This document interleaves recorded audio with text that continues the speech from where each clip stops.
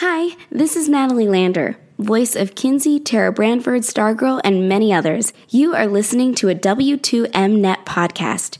You can visit W2Mnet.com for other podcasts about entertainment, video games, sports, and wrestling. TheChairShot.com. Always use your head. Konnichiwa! Minasan konnichiwa! Hello, everybody, and welcome to another edition of Talk to Keki podcast. I am Matt, your host for the night, your senpai, and to join me is my co-high, my pompous piece of shit co-host, Ethan. What's up? Piece of shit. What the fuck? Where the fuck did that come from? What the fuck? No, hold on. I have a story for that, actually. I'm over here telling you, when we say konnichiwa, I'm doing it just like they do it on Uramichi-san too, with the whole hand movement and the eyes. I'm gonna tell you do that too, like konnichiwa, and then you pompous fucking cocksucker. Like, what the fuck? Where the fuck did that come from? It was funny because my partner actually told me they were finally listening to our podcast. And it talks about how pompous you kind of sound at times. That's right. I couldn't help but laugh. I gotta do this to cheer him up after last week. But I'm not. I know, but I'm not pompous. That's the thing. I know. Just I guess this is how you sound. Yeah, no. Cause when you go and you're talking about something I don't know about or I'm not watching, I'm like, Like if you were in front of me, I would be like, I'd be shaking my head, like, yeah. I just thought it was fucking hilarious. I had to say it. Like, yeah, so what happened in Vanitas is, fuck yourself, yeah. hey, I'm going to talk about Vanitas later. That was a great episode. I'll talk about that later, mind you. Yes. Anyway. What a great start, ladies and gentlemen. Yes, much better than last week. Golly. We're recording a little later because my job sucks. But we're here now. Energized, focused. Yeah, we hope you guys liked the abbreviated episode last week. Truth be told, I didn't think it was one of our better episodes, but for the sake of people that have asked for a shorter episode, we gave it to them. We'll try and keep it as condensed as we can this week, but no promises. But until then, ain't ever fucking happening. We'll see. If we're weak in the knees, as they say. Sacre bleu.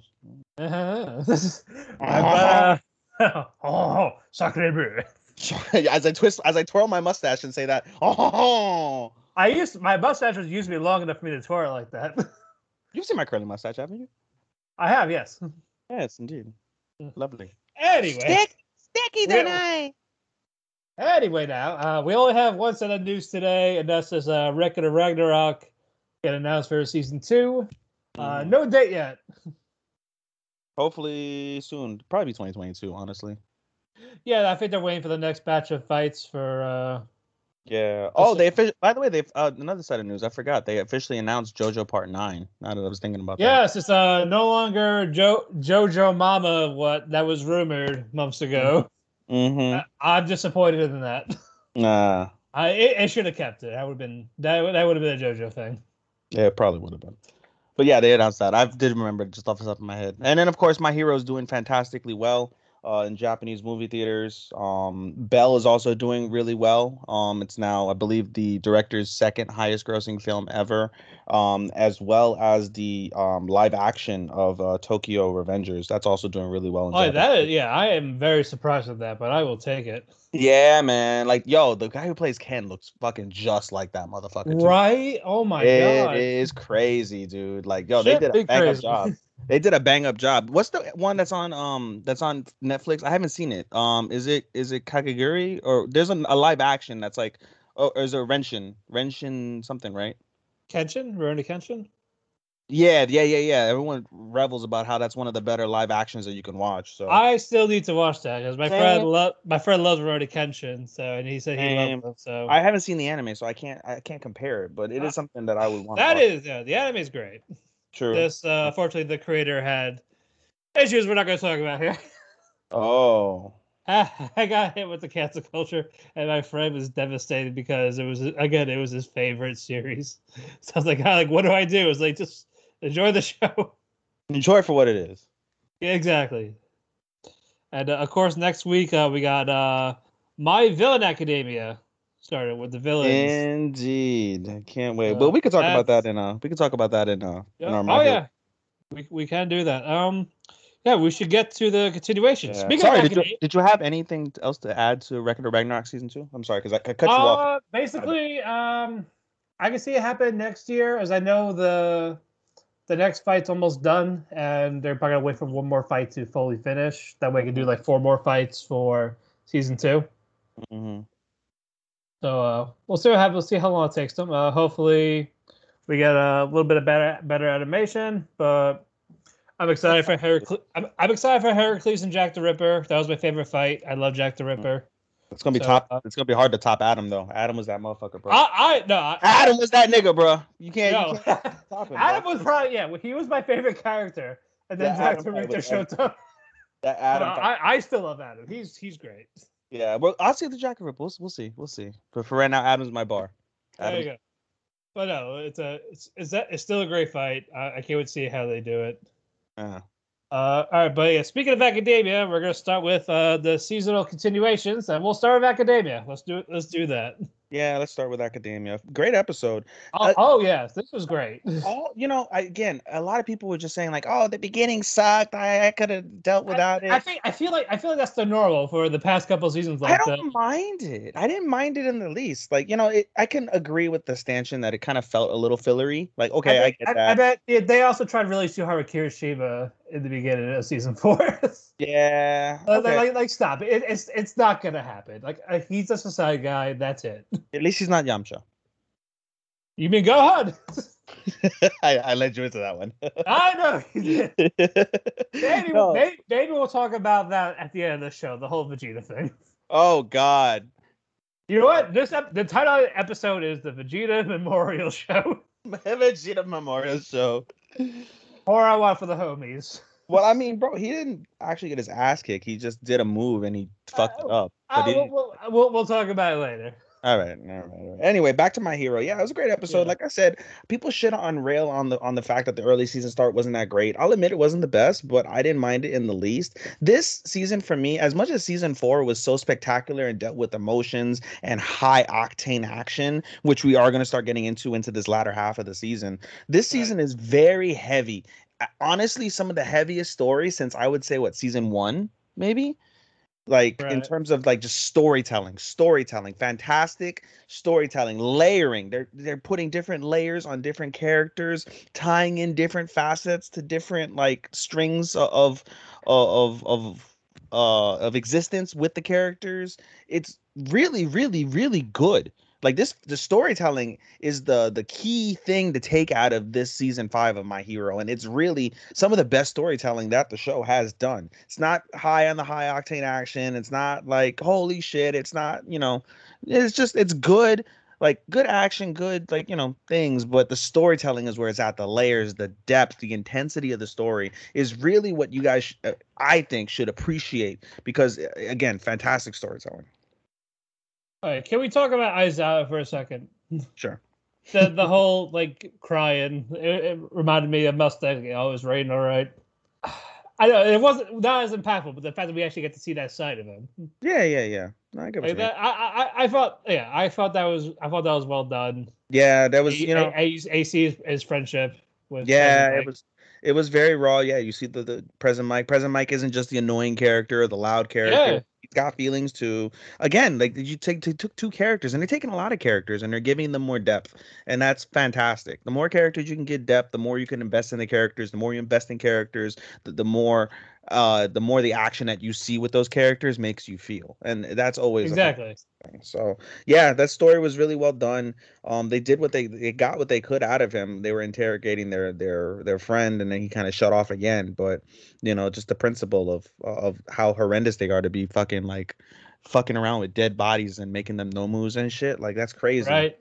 No, it's crazy. So yeah. And what do you think? By the way, Marte, shout out to Marte, even though he won't listen to this because he's a fucking cocksucker.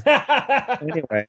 she posted in our group about the whole controversy involving the fact that the anime censored what really happened with the Shigaraki scene at the end. For those who don't know what we're talking about, at the end of the episode, they find out that at the hospital, and it was the hospital where they took their friend after he passed away, but there's an evil doctor there, and he's fucking around with people, like live, dead. He fucks around with them, tries to change them, like, and I believe he's doing it at the direction of All for One. But they show a scene where Shigaraki is being fucking like he's supposed to have been turned inside out, and you see him being like electrocuted, and he's in excruciating agony, just getting Right. fucking electrocuted. But if you look at the manga shows him all like bloody and fucking fucked up. Like you ever see when you see the muscular the muscular charts when you're at the Right. doctor's office, and that's what the fuck he's supposed to look like, all bloody and fucked up and shit, because he's being turned inside out. But because of the fact that it's directed more towards children, they censored it. So I wish they didn't censor it, but at the same time, it's like I get it type of thing. Don't want to scare the kids. yeah, I mean, But I like the when they do parental advisories, because you don't get that too often. I've only seen that maybe what 3 times, I think, in yeah, anime. I saw the very first one I saw was um fuck, which one was it? Oh, it was Sword Art Online, season 3 of Sword Art Online, Alicization, where they showed the rapes right.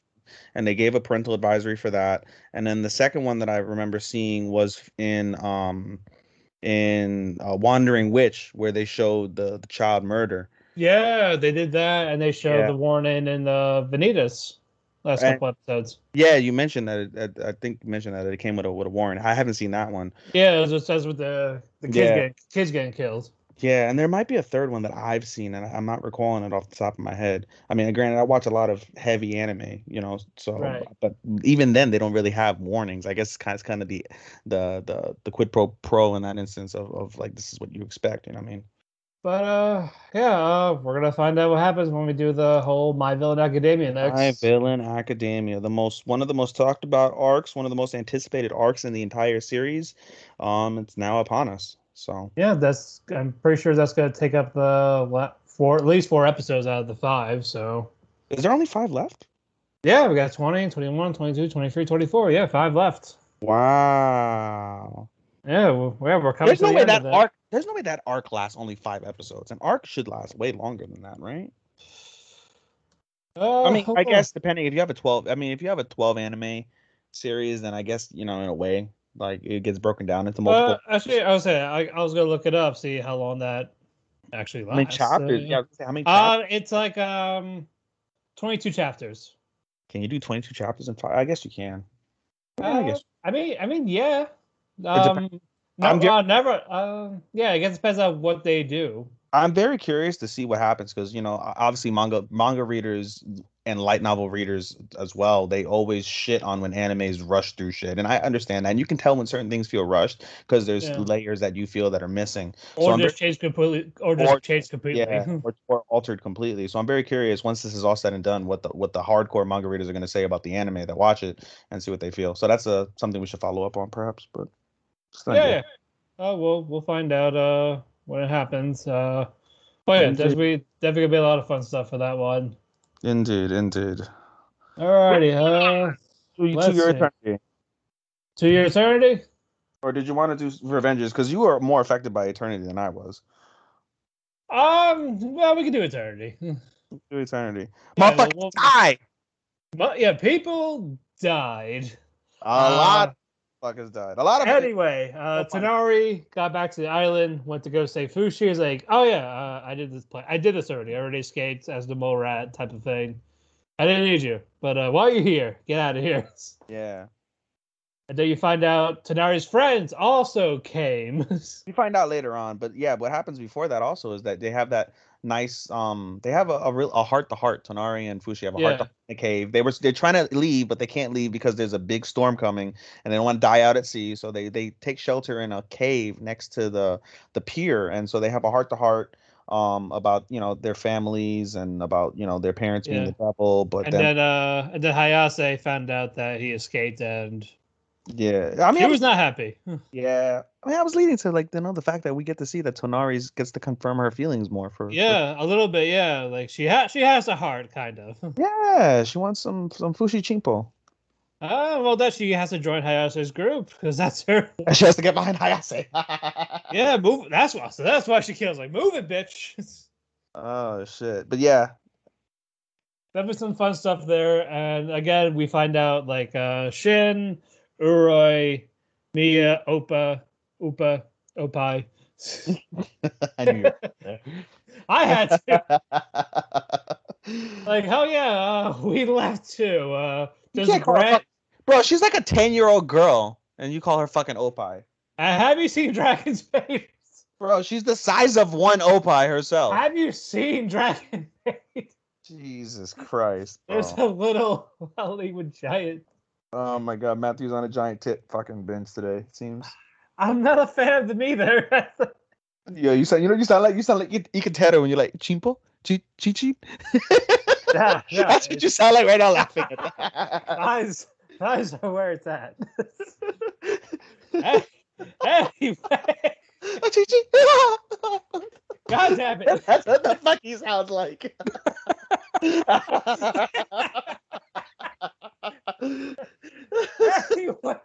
Anyway, before this fucker. I'm laughing at me. Oh shit.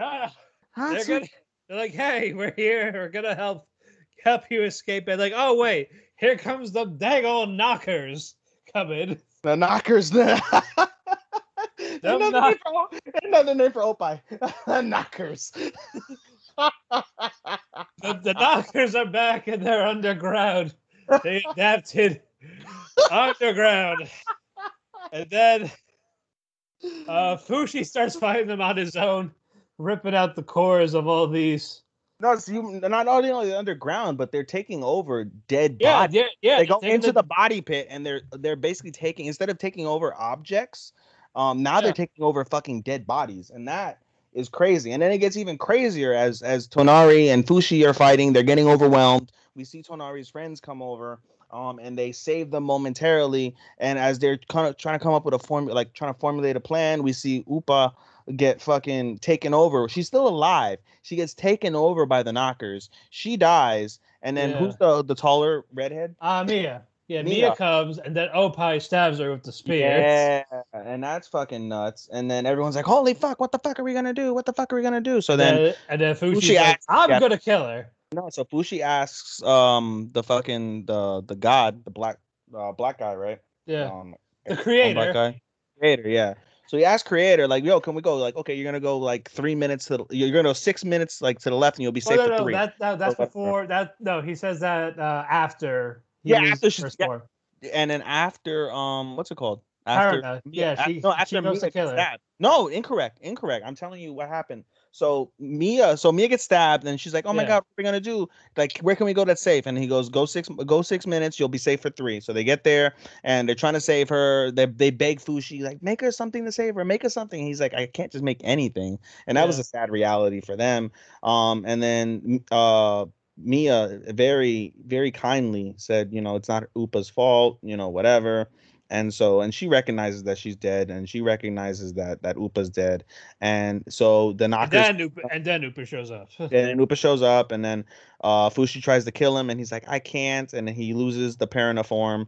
And then what's it called? Everybody gets fucked up. One of the who's the big guy? Uroi. Uroi. That's right. Uroi. Yeah. He ends up fucking getting taking a knocker in him himself, and like a savage, it was in his arm. He fucking cuts his arm off, and he's like, "No!" And then fucking he tries to save them. He's like, "Guys, run away! I got this! So he buys them time for the escape. Fushi, Tonari, and then the one little black kid. He buys them time to escape, and then also the owl, Tonari's owl. I forget his name now too. I forgot.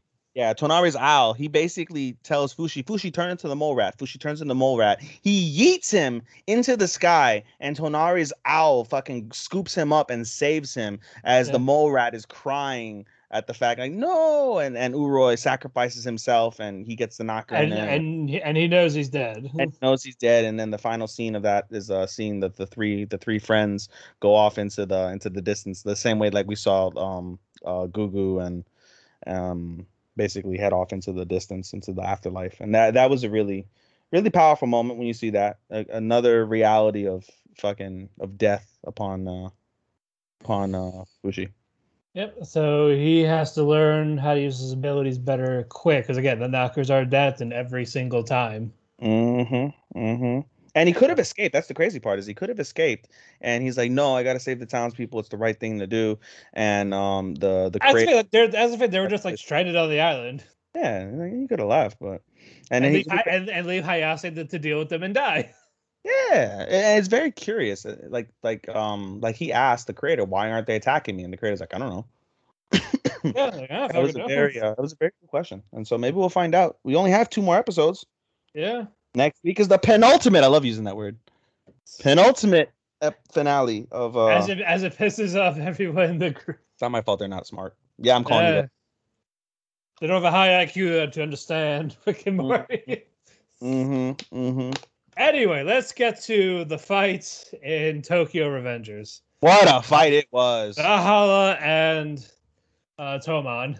And it's just Draken's a beast. Let's just go with Draken's that. A beast. By the way, before we speaking of Draken, did you see when we were talking about animation earlier, when you hope for animation from Record of Ragnarok, did you see that people were bitching about the animation on that episode of Tokyo Revengers? And when they specifically on Draken, they showed Draken and then Hanma too, like that they were animated. And are you talking about the fighter?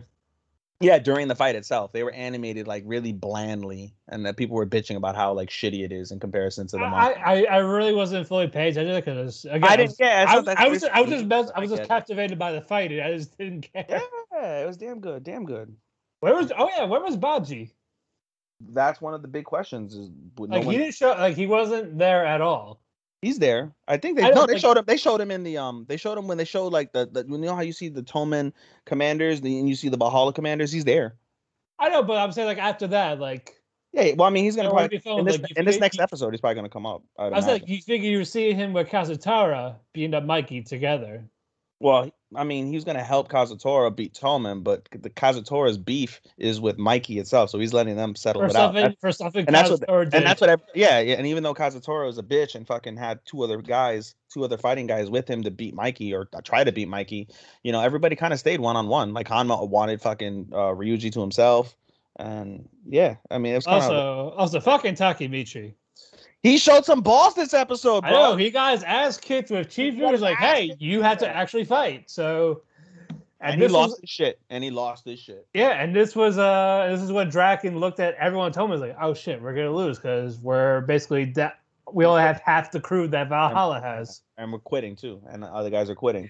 And fucking Takemichi is like, fucking, I'm gonna kill you, bastard! Even though he can't really hit anyone at the can't hit anybody, bro. He looks like a fucking like special ed kid trying to fucking throw punches. That type of thing. And the Dragon's like, hey, this guy's showing you off. You gonna take that? Yeah. And they all got motivated. Yeah, and they all got motivated. And fucking Takemichi's like fucking collapses. But Chifuyu fucking collects him. He's like, you did good. And he's like, what? And he's like, you lit a fire under everybody. He's like, I did?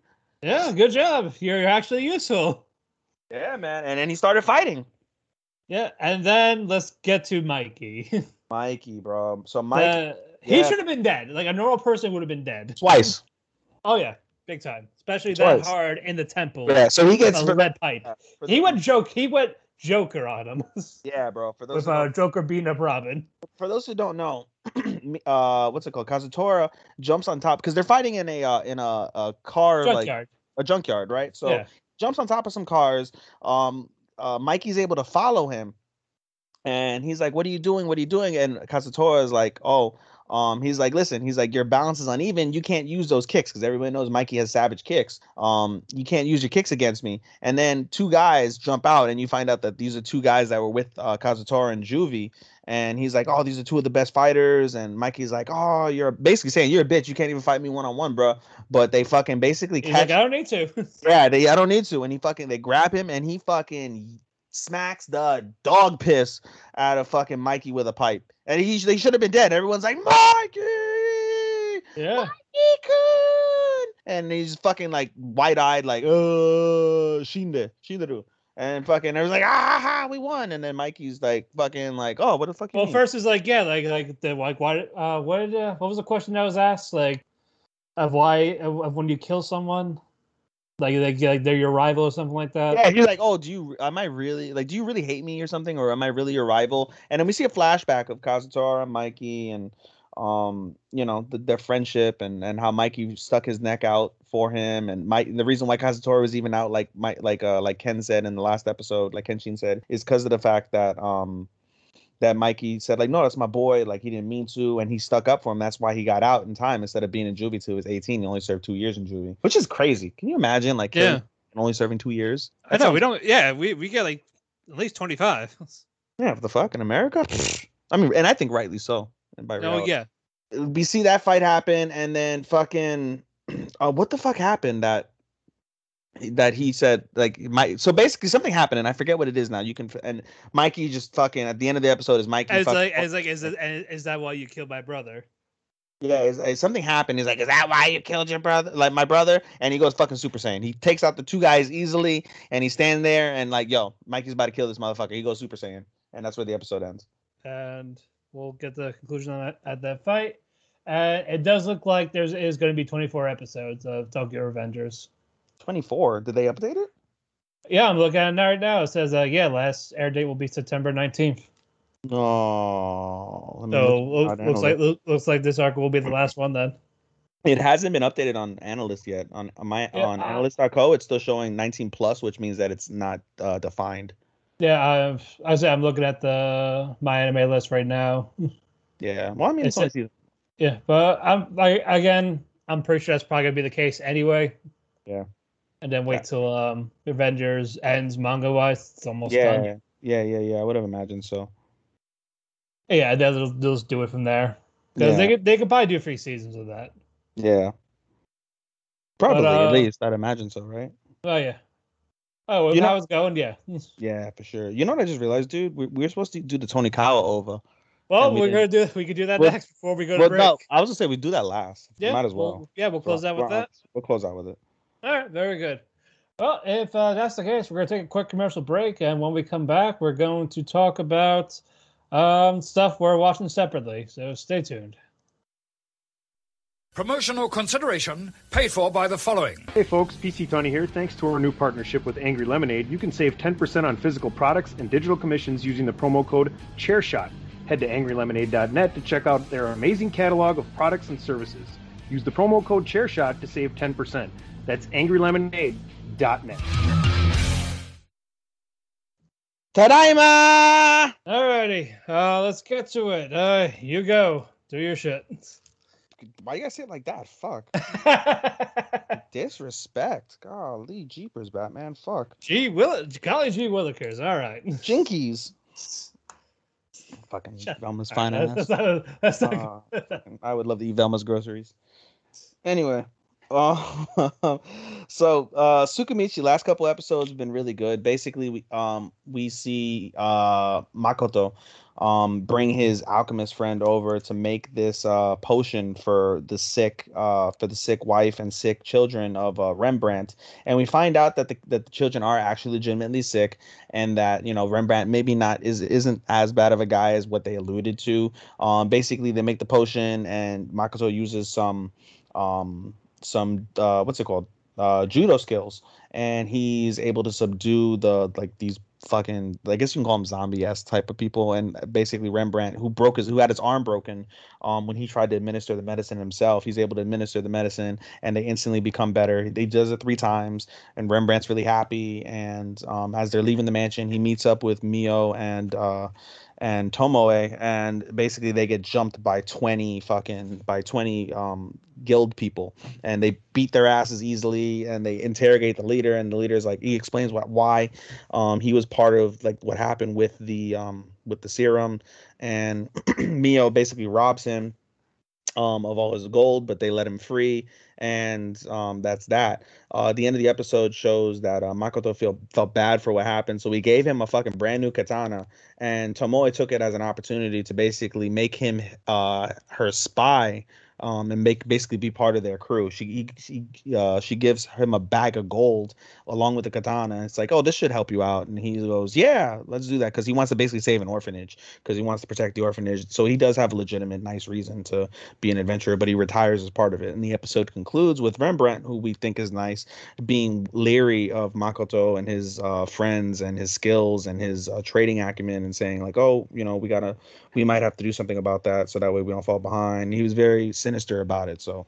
there's probably more that'll happen. But for now, that's the end of the Rembrandt arc itself on Tsukimichi. Hilarious shit, like I said. So again, if you're looking for an isekai with an OP character that's pretty funny, that's where you want to go this season. Scarlet Nexus is getting really good. I wouldn't say really good, but it's pretty good. We're now seeing basically we see Yuito. Yuito struggles with his memory after the events of what happened. He now is a commander, and he struggles with remembering. He goes to a hospital basically, and the hospital says like, no, you're good, you're just overstressed and you're tired, and it's causing psionic leakage in your brain, which is affecting your memories and shit, so you just need to rest and chill out. So they're in the hospital, and they're planning to take a tour, and I forget the girl who has basically x-ray vision, but she has x-ray vision, and she notices that Nagi, Yuito's best friend, is being led away in a van, and they're going towards a city that was destroyed by the others. And so they're like, quickly, we must follow them. And everybody's confused because the city was destroyed, and there's supposed to be no there's nothing there, right? So then it's very curious that the OSF and the government is still working there. But of course they enter the hospital, because they're inside the hospital of this broken down city, this abandoned city, and they get attacked by another. They take care of the other.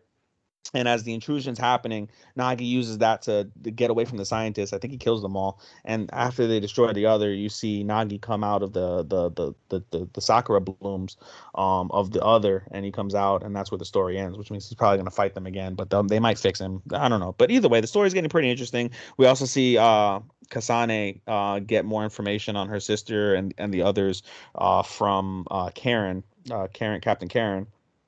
And so they're gonna probably delve more into that. So it's not bad at all by any means. Standing on a Million Lives season 2 has been pretty well. Another good episode that deals with self-reflection, and I love these episodes because now in season 2 we're starting to realize that what the fuck is his name? Yuta? What the fuck is this guy's name? I forget now. Yuzia? Fuck, let me look it up really quick.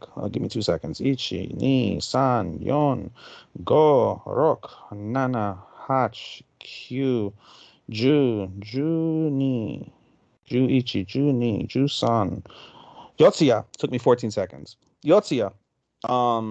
He goes through these self-reflections basically, and he is starting to realize like, yo, I'm really a piece of shit. But he has his reasons for being a piece of shit, which, the reader or the watcher may or may not, kind of understand. Like, I don't think there's anything necessarily wrong with his reasoning, but he is a young kid. He's still in middle school, I think. I think he's like in 8th grade or 9th grade by this point. But in any case, he has these self-reflection points, and they're really good. After battle, basically, they realize that well, first off, as they're going up the mountain, let me backtrack. As they're going up the mountain, they try to face the fucking dragon. The dragon's OP as fuck, kills them. And as they're going up the mountain, they see that fucking there's a wizard, or he's called a dragon summoner or something. And he's the one who summons the dragon, and they have like a little battle or whatever, and he escapes. But as he escapes, they realize like, oh, there's a magic circle. So when they erase the magic circle, like the flow, the dragon who's basically sucking their life force, that flow slows down. So they realize like, oh, there's magic circles around that we have to destroy. So there's one of the last adventurers that's alive. He uses he basically makes maps, and he takes the map that he made. The map he made of the island, and using geometry is able to do a circumference of the island and pinpoint based off of because they erased 2. They erased 1 and then they accidentally erased another one, but they realized what it was. So basically the locations of where they erased it, they were able to draw circumferences, and they went around the island and erasing all 6 of the magic circles basically. And then this stops the life force draining, and the dragon, he operates on life force, and so without any life force he's going to die. So he basically jumps back into the volcano because he can survive in the volcano. volcano, and the volcano stops, and the cataclysm basically ends. We see one of the adventurers who sacrificed himself to save the boat that's full of women and children. He's remembered at the end as well. And the final portion of that episode is interesting because Yotsuya is back in real life, and he's in his, I guess they're in summer break, so he's in his home, and he gets a message from the girl in white saying that you're going to meet your next person soon. He gets a message from someone he doesn't know saying meet him somewhere. So he meets him and he's like, oh, nice to meet you. Wait, who are you? And it's an American. Like it's a fucking like, that when the Japanese try to speak English and it just sounds like kind of awkward because the accent. That's Right. exactly what happens. So we're like, huh? And that's how it ended. What else am I? Slime is great. Slime finally this week. Finally, Slime had action. It was fantastic. And fucking the things you need to know. The fucking Team Slime, OP as shit. Fucking easily dominates the fucking Clayman's forces, initial forces, easily dominates them. And then we get a battle between one of the three Beastkeepers, the Snake Beastkeeper, and the Finger for Clayman. And it's a very hot and forth battle, but the Finger gets an edge, basically. And right as he's about to kill the Beastkeeper, fucking goddamn. Oh, what's his name? Gabata. Fucking Gabata comes out of the shadows, uses fucking magic to dispel this thing, and saves him. Like it saves the Beastkeeper. And it's crazy, yo. Gabata's OP as fuck. And basically, I forget the guy's name. Oh, it's gonna drive me nuts now. The commander. I forget his name now. Damn it. What the fuck is his name? I might get it for you guys. Give me 2 seconds. Ichi-ni-san. You failed. Oh, I'm terrible, bro. Benimaru. It took about 8 seconds. Benimaru predicted like this would happen. So he basically sent Gabata and the shadow wolves in her shadow, and they're there to protect her, and they take care of everybody else easily, and they make the battle basically one-on-one again. He does the same thing for one of the other Beastkeepers who's fighting two of the clowns that are part of Clayman's evil forces and shit. But either way, the action is fantastic. They got the drop on these motherfuckers. They beat the shit out of them. It's awesome shit. So I'm looking forward to the next episode because they're going to Walpurgis officially. They're going into that other dimension. And one more thing as they do that, basically Rimuru took trainee's like soul from the forest and gave her holy energy and put her inside of a doll, and now she's a living thing and she can leave the forest, which is really cool. And finally, Boruto. Boruto is pretty good. It's a kind of a side episode. So a lot of people, and I made this thing. I might do an episode one day on Boruto just to get this out there. But when you think of all the other side characters in Boruto, you think of like you have the three main characters: Boruto, Sadara, Mitsuki, and then you have Shikamaru's son, Shikadai, who's the only chunin of the group, and he's really cool. But all the other characters are really lame, and they're not that great. So we get basically kind of a side story, but not really because it pertains to the canon story. So basically, Shikamaru, Inojin, who's the son of Ino, and Chocho, who's the daughter of Choji. They basically there's a internal hack that happens basically, and the shinobi who we know is Kashin Koji, basically destroys. Or not destroys. He basically steals information from an archive, and he's looking for old information. So Chocho's like, my intuition says he's around here. Let's go find him. And they're like, all right. Chocho's intuition is really good. So they manage to find Kashin Koji's hideout within the leaf, and they find some information. They see someone who they think is Koji, so they corner him, only to realize that it's Kakashi. And so fucking Kakashi's like, oh, you guys are pretty good. You guys want to team up? And they're like, all right. So they fall under Kakashi's command, and they do everything. And they manage to find and corner Koji, but Koji gives them the slip. Koji uses a shadow clone to give Shikadai the slip on the Thunder Train. But because Shikadai tells Kakashi this, Kakashi's able to pinpoint where he'll be next, which is the other archive. And he meets him at the archive. They have a brief fight. But again, he's using a shadow clone. He's able to escape. He's able to escape the archive. But the big news is at the end of this.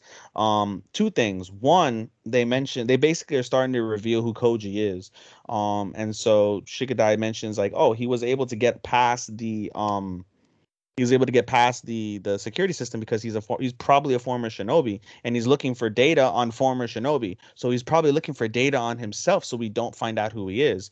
And so he tells Kakashi that, and that triggers Kakashi's mind, and he mentions like, oh man, these kids are really good. I like the way the future looks. But the second piece, which is the more important piece, is Koji goes back to the Kara hideout. He meets Amado there. He asks basically, how Jigen is, and Jigen's only at 10%. He's sleeping and he's only at 10% chakra. So he's only regained 10% of his chakra since that fight between Naruto and Sasuke where he almost died. And we find out, he asks where the other inners are, and all the other inners are not in the hideout. And we find out basically that Amado and Cash and Koji are the defectionists, and they want to kill Jigen for their own personal goal. And so we're going to see that fight probably next week, which will be really, really, really good. Another great episode of Boruto when it came to storytelling. A nice episode with the side characters, probably their most influential one since it has to do with canon. But it's still meh, I guess, because of the fact that Chocho and Inojin are meh. So, yeah, I think that wraps up my reviews for my 5. All right. Nighthead 2041. We find out more info about Shoko Futami, which was the little girl that just pops in and out. Like she lost her physical body. Like she's just this that transcended her actual being. So we get to find out a little bit more about her. And you know how last week I was talking about with the kid and the mom that got kidnapped by the bit police, basically. Yeah. So the mother was friends with this girl that years ago that. Like, oh yeah, here's all this. I'm gonna send this to you in the future, so keep an eye out for it, type of thing. And she actually got that and all that. And apparently the Kirihara brothers are gonna play a role in this, according to this transcended being Futami. So it's getting interesting. The Takuya, the brother, he's okay. He's alive. They're fine. I got a little scared when he got shot. So yeah, the Kuroki brothers and the Kirihara brothers are going to meet once again soon, and we're going to find out more about the Futami girl as this goes on. It's just an okay episode. Sunny Boy. Oh my God, the teacher that I mentioned last week. What a fucking bitch! She was manipulating like one of these students. So saying, first she goes to. Asakaze, who has his own ability, she's like, oh yeah, you're probably the best one here. Let this follow my lead, basically. And these kids gang up on Nagara, and they think it's his fault all this happened.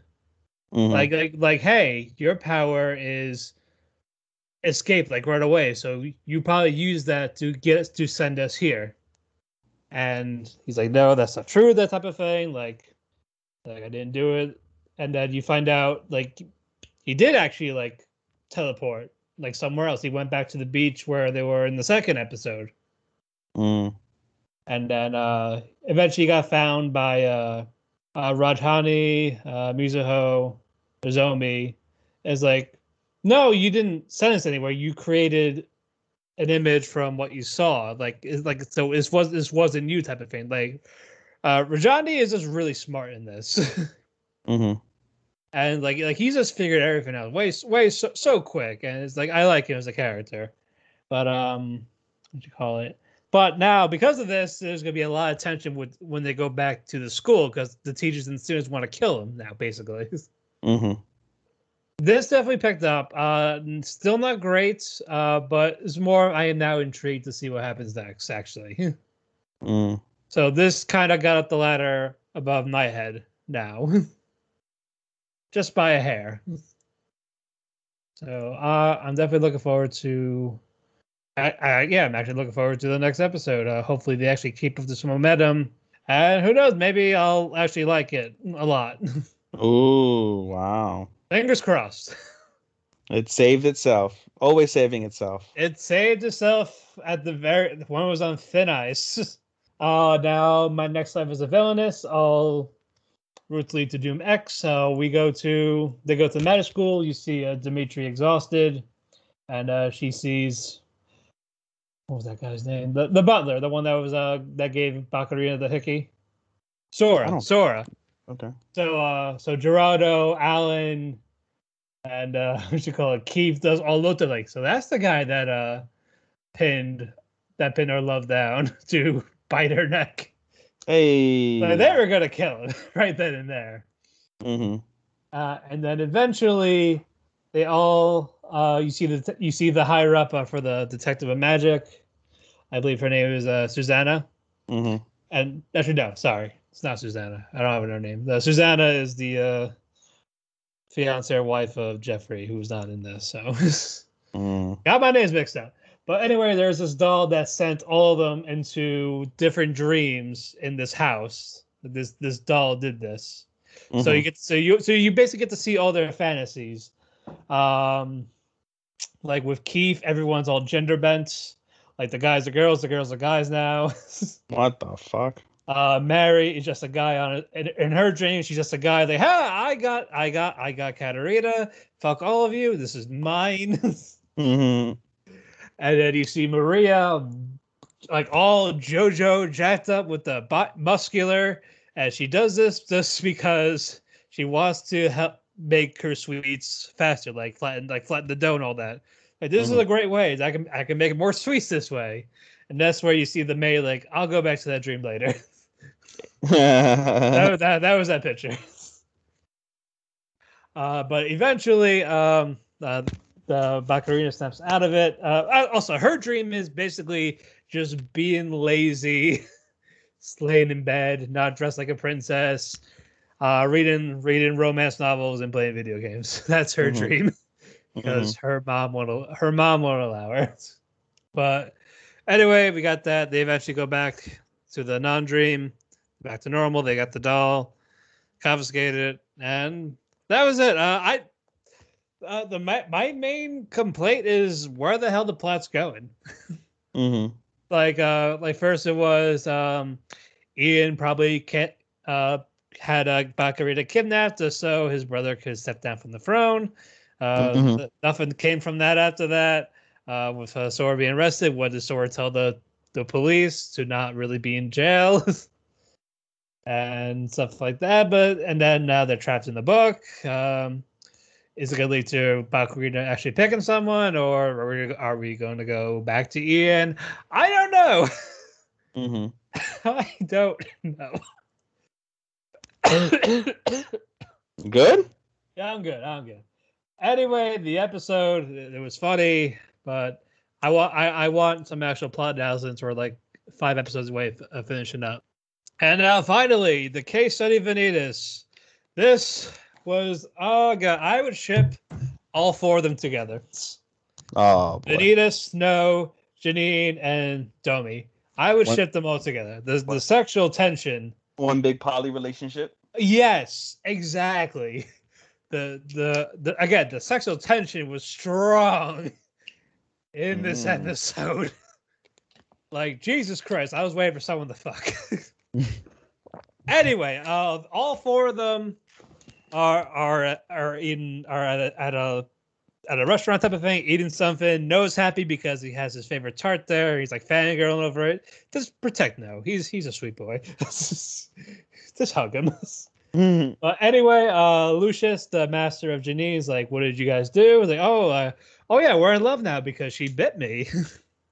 Type of thing. Like he was. Like Vanitas was teasing Lucius, and Janine's like, "Oh yeah, like we're in love. The bite mark proves it," type of thing. We share DNA. It's real. Yeah, no, like because that was if you watched her suck his blood, it was kind of hot. Not gonna lie. But anyway, glad somebody got a little chub there. Yeah, but anyway, Janine grabbed him, and she's like, "I'm gonna get rid of him real quick." So they jump out the window, and she's like, "Hey, why'd you lie about why I sucked your blood and all that?" It's like, "I'm not gonna have anyone worry. I know my intentions." And he's like, "Okay, like I'll keep your secret, but there's 2 conditions. One, you can only suck my blood because he loved it and it was hot." He said, "Hey," like he said he felt so much pleasure then. Hey, as like, and you liked it too because you were going in town. Because her condition is, she takes stuff to supplement her craving the blood. And there was these moments like with the curse that she lost control. So he's basically, when you lose control, just suck my blood. Suck it, baby. Exactly. And then the second condition Pero. is That's how you say basically, suck. That's but basically the second condition is call me by my name from now on, instead of just like random insults. Mhm. And she does. She says Vanitas, and then sucks his blood again in the alleyway. And then I actually like watch him from afar. It's like, because with Vanitas' blood is like apparently like really really good, like really sweet. So Hey. Noah's like, I really wanted it, but I didn't know what to say. But Janine beat me to it. Mhm. And then Domi finds him, and then he sucks her. Well, first he sucks his blood on his neck, and then he bites her wrist to suck her blood at the same time, and then you just hear her moaning. I'm just like, nice. And Matthew's chin chin went whoop. Exactly. Oh man, Matthew san chin chin doki doki. I mean, it's fucking spicy. Anyway, and then you see them at a ball dance. Domi asks Janine to dance with her. It's like, but I can't because I'm a servant. That they'll ruin your face. Like, oh, I don't give a fuck. Mm-hmm. So they dance while No and Vanitas dance, and No asks Vanitas, does he know what love is? And then Vanitas starts laughing. What is love? And he's like, no, yeah, I love her, but like, does she love you? He's like, no, I prefer that way. Like, why? Because it's more fun that way. If I loved her, then what's the point? That type of thing. I mean, like if she loved me too, then the thrill is gone. Basically, yeah. So we got stuff like that, and we're getting ready for the next arc of the thing, and I can't wait. Again, aside from that, it's just really good. The series is great as a whole, and I didn't expect it to be this good. Hell, it's winning a lot of like top polls on Anime Trending. It got first in Anime for the Week, guy, girl, maybe couple. We don't know. We'll find out. It might take the whole 4 in 1 week. We will see. But I believe that does it for me, because normally I would have Kageki Shojo, but we got that together. So surprise, motherfuckers! I watched Kageki Shojo. Hooray! And we're gonna talk about it right after this commercial break. Why should you visit thechairshot.com? Thechairshot.com is your home for hard-hitting reviews, news, opinion, and analysis with attitude. Why? Because you're smarter than the average fan. Thechairshot.com. Always use your head. All right, we're back, folks. Ocarina Nasai senpai. All right, as he said before we went to commercial, we're going to talk about Kageki Shoujo together. I finally convinced him to binge it. I did it. Time. I did what, 3 days? 3 days? I watched two episodes the first day. I watched one episode yesterday, and I watched the other 4 today before we got on and started recording. All right. Before we talk about the episode, what are your thoughts on the rest as a whole? On the show as a whole? The show as a whole before we get to the episode. Yeah. So you know what? At the beginning, I didn't like it because I hate things with catty bitches. Like, I don't want to watch fucking shit with catty bitches. Like, fuck that. Like, But, you know, as the episode, as you mentioned when we first started watching it, like you said around episode 3 is when it picks up. Indeed, that's true. At first, I thought Sarasa, who's our main character, was annoying as shit, too. She reminded me a lot of Asta, but except not as bad. But not screechy. Not screechy, just annoying. But literally, starting from episode 2, it didn't take me long for me to warm up to her. I love Sarasa now. She's so, like, sweet and cute. I annoyed me because of how much of a cunt she was, but we find out why in episode 2, I think it was. She find out why she's a cunt, or 3. And it makes total sense, basically. As Matthew's already said before, her stepfather basically forced himself on her, and it's a sad situation. So we understand she hates men for good. and why she hates men. But as we've mentioned, or as Matthew has mentioned, now Ai is starting to, as the episodes go on, Ai is starting to open herself up more. She's accepted Cyrus as a friend.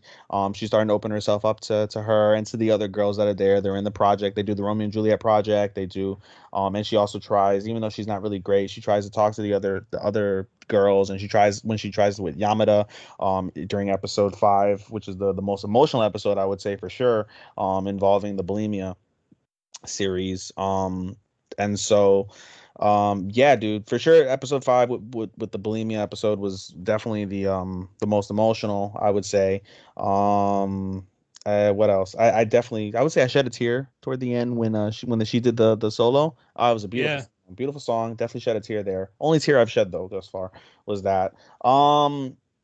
The fucking fan in episode 3 and 4 was creepy. Fuck that. Didn't like him. Although he, obviously he saved the day at the end. I get. It was just he went about the wrong way. And he Yeah. felt bad. I get it. So he was all right at the end. And then this last episode that we're gonna talk about, Yeah, we picked weird. up where they said he explains why she's not going to be a star. It's like, oh yeah, you did great, but you were someone else. You weren't yourself. That's the problem. Yeah, and that makes total sense. At first, I was like, wow, that was kind of rude by Ando Sensei. But no. But after hearing that, it's like, I completely agree. Oh, a couple things involving the senseis. Fuck the music teacher. Or not the music teacher, I'm sorry, the dance teacher. Fuck the dance teacher. Music teacher is amazing. He's the second best teacher. He might be the first best teacher next to I like the acting teacher. Next to Taichi Sensei.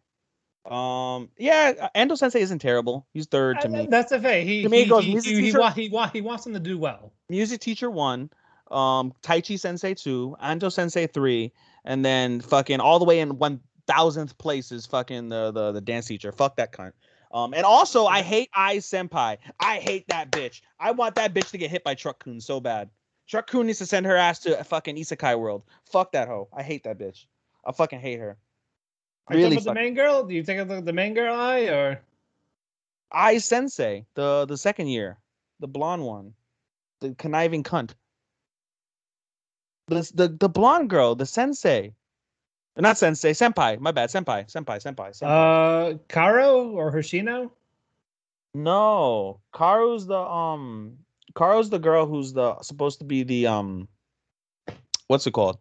Is supposed to be the third generation. So and she had a stick in her ass, but we understood why she had a stick in her ass, and she understood and she apologized, which was cool.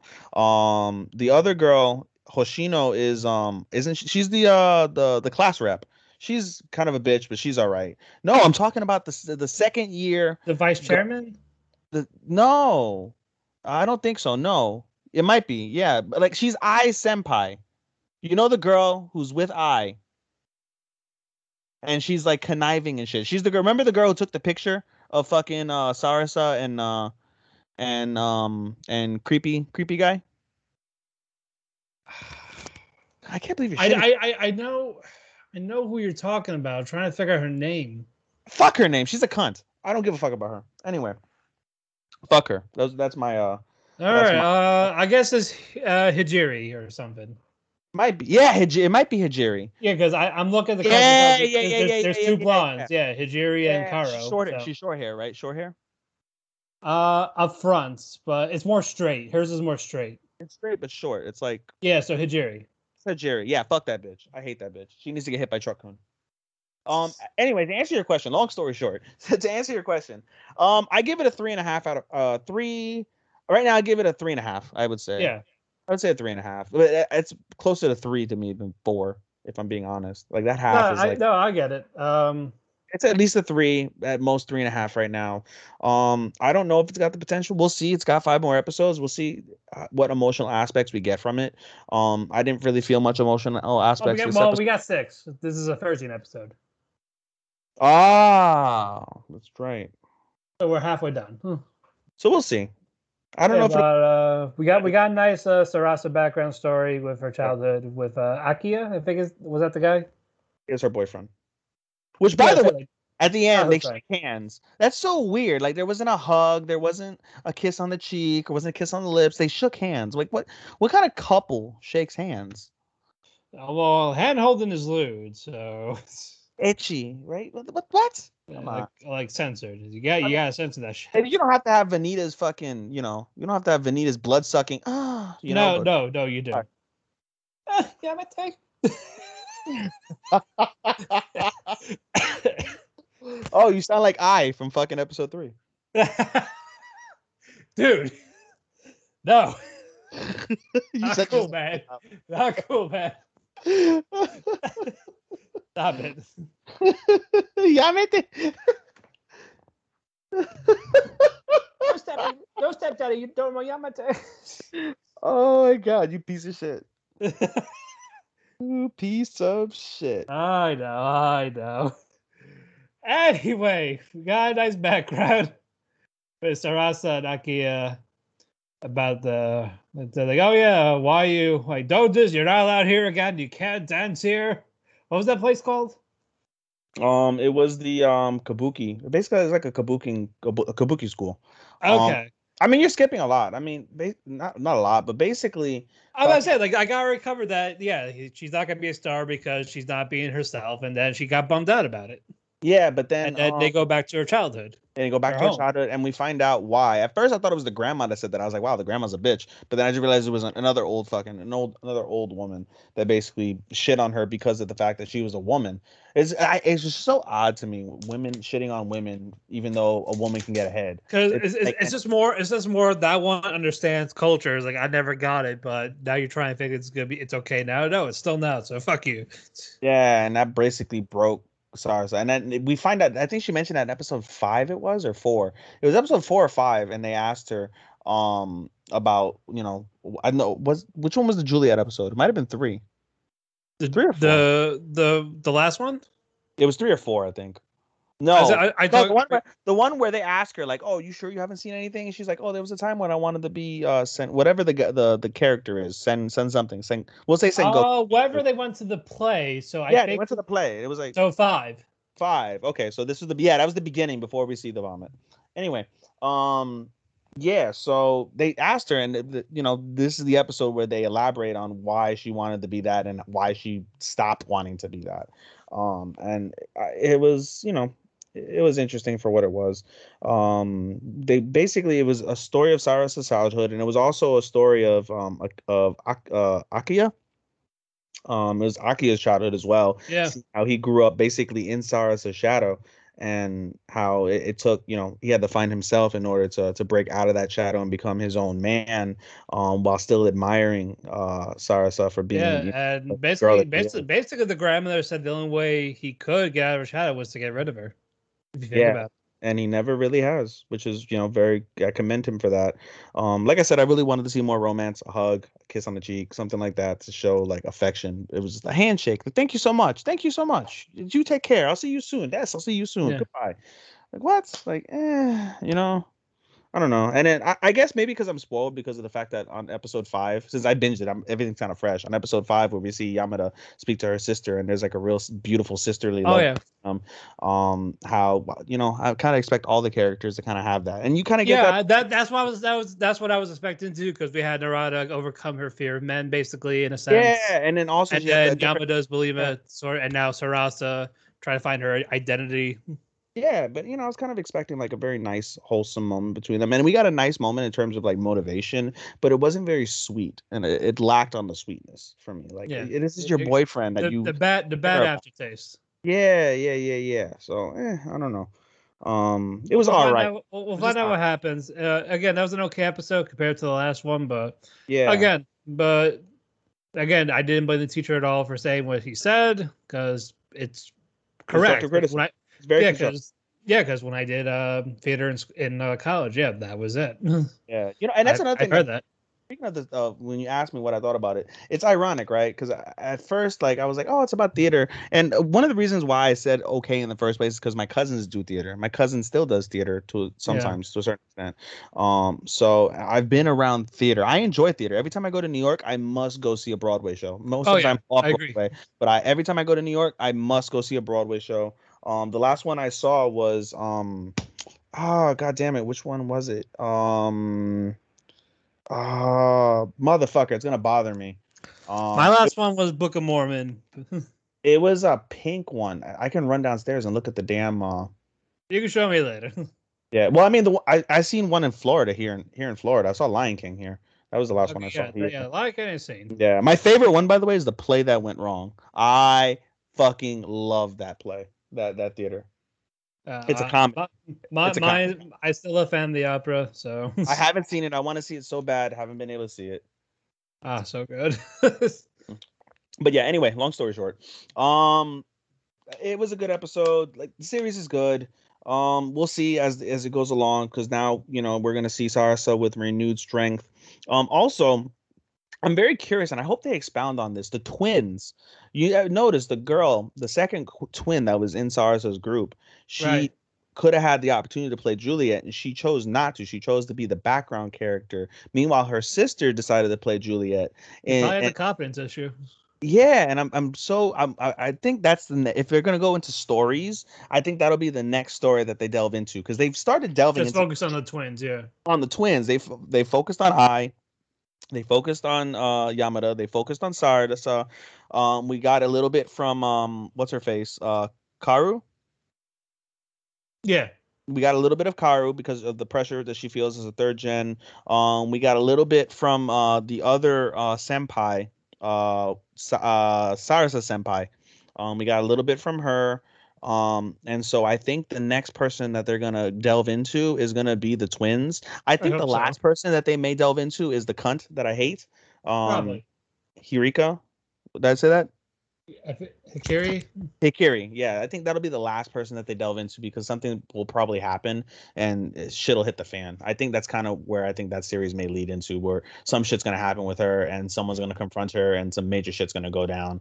That would be fucking. And I'm very curious because of the fact also this can really blow up in a good and negative way, from the aspect of these girls, because they're living this lifestyle, and something that the cunt music teacher said, not music teacher, I'm sorry, the dance teacher said, is that these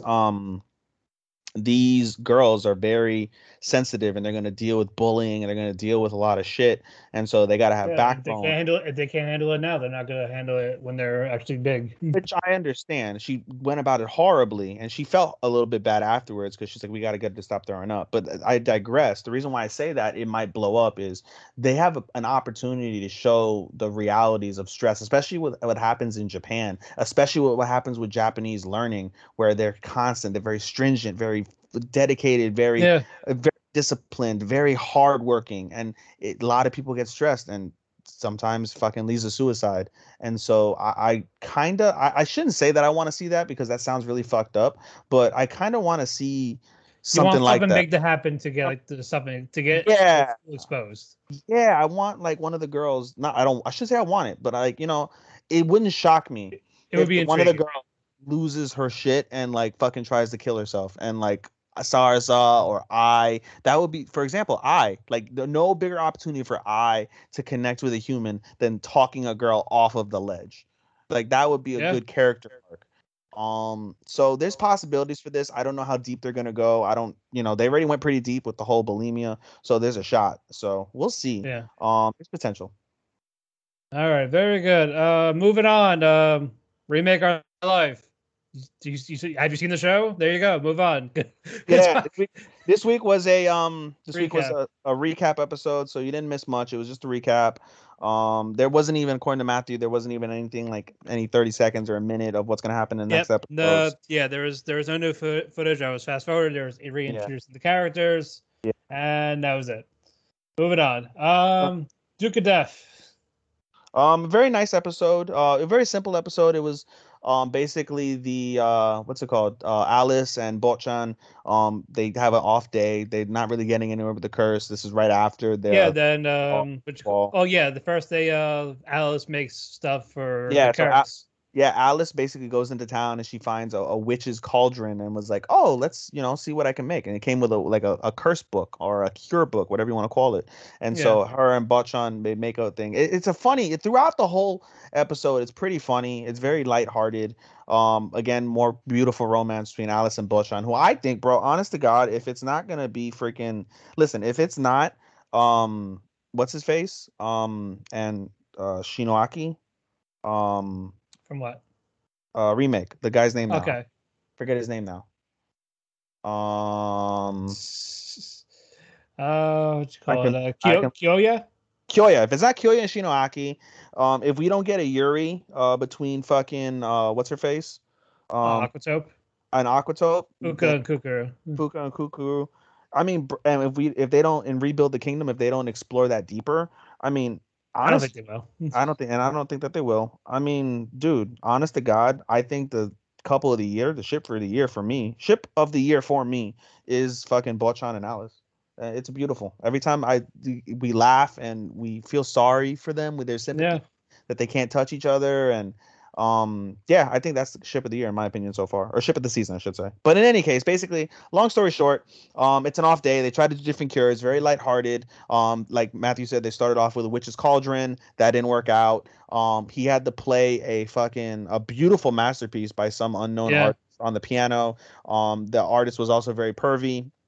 But basically, instead of curing his curse, he cured the author's curse, and he goes on to the afterlife. But it was a very beautiful piece, nonetheless. And then, also, we forgot to mention that Bochan wanted Alice to get a new maid outfit.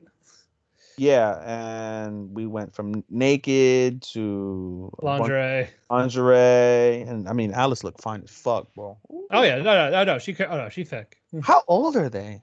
I keep thinking Alice. They gotta be like 15 or something. I don't even know, bro. I mean, Bochan's built like he's 12. Bochan's built like he's 12. Alice is built like he's 18. Which unrelated. We're not watching this. Speaking of, real quick, I'm gonna divert for 2 seconds. Sorry, he is 18 and 19. Oh, there are 18, 19? Yeah. Oh, so this is he's 18, 19. Oh, I would destroy Alice. Alice is 18. Oh, I would fucking wreck her shit, bro. Her shit would look like a fucking cave when I'm done. But in any case, that's not what I was gonna say. Let's get to the part where Rob was about to crack some fucking skulls. Yeah, Rob was gonna. Bro, that nigga walked into fucking. He jumped in over a what? No, he jumped into the fucking house through a window with a fucking axe because fucking Bochan broke a fucking vase. I mean, granted, with the flower, it was the flower. Yeah, the flower was older than Bochan. He's older than all of them. The flower's over 50. That's why he doesn't let him touch it. That's why he doesn't want him to touch it. It means a lot to Rob, which I understood. And because they broke the vase, there was a brief story about how there was a maid that used to steal, and then they hid some jewels from his mother and his grandmother, and because of that, they hid him inside the pot that he broke. So they were able to find him, which was good. But Rob still fucking scolded his ass anyway. But because of that, we also saw Bochan and Alice play hide and seek, and it was of course. Hey, you want to hide under my skirt? Yeah, of course it was sexual and it was fucking great. Don't